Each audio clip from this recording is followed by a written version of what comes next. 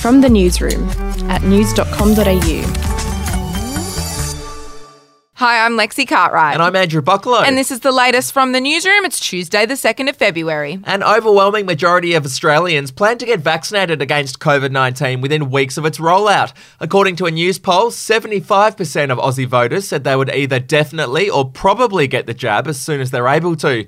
Vaccinations should begin later this month, and Prime Minister Scott Morrison said he hoped all Aussies would have the chance to be vaccinated by October. To other news, and several homes have been lost as an out-of-control bushfire continues to rage in Perth's east. More than 500 firefighters are battling the blaze, which started just after midday yesterday. Some residents were told late last night that it was too late to leave and that leaving now would be deadly. You can get the latest updates on that at news.com.au. To court news now, game show host Andrew O'Keefe has vowed to defend an assault charge and a provisional apprehended violence order taken out by police at the weekend.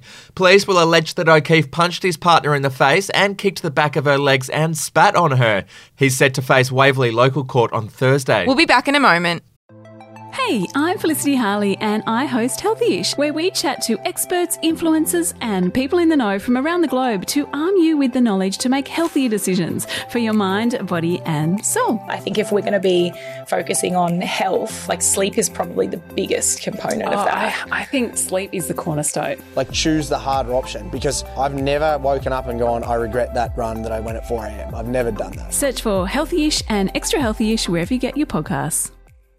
Some sad showbiz news now, and Dustin Diamond, who played Screech on Saved by the Bell, has died from lung cancer aged just 44. Very sad news indeed. We'll move on to some royal news now, and Prince Harry has won substantial damages from the UK publisher of the Mail on Sunday over baseless claims that he snubbed the Marines after stepping down as a senior royal. Harry, who served in the British Army for 10 years, said he was personally affronted by the articles. The Duke of Sussex accepted an apology and damages, which he will donate to the Invictus Games Foundation that he set up in 2014. To sport now, and Bernard Tomic will head to the Australian Open without any match practice after a last-minute withdrawal from the Murray River Open. Yeah, he pulled out of the match with a knee injury, which confused some fans, given he posted a video of himself playing basketball at Melbourne's Grand Hyatt Hotel just hours earlier. Okay, the mind boggles. The Australian Open is set to kick off next Monday.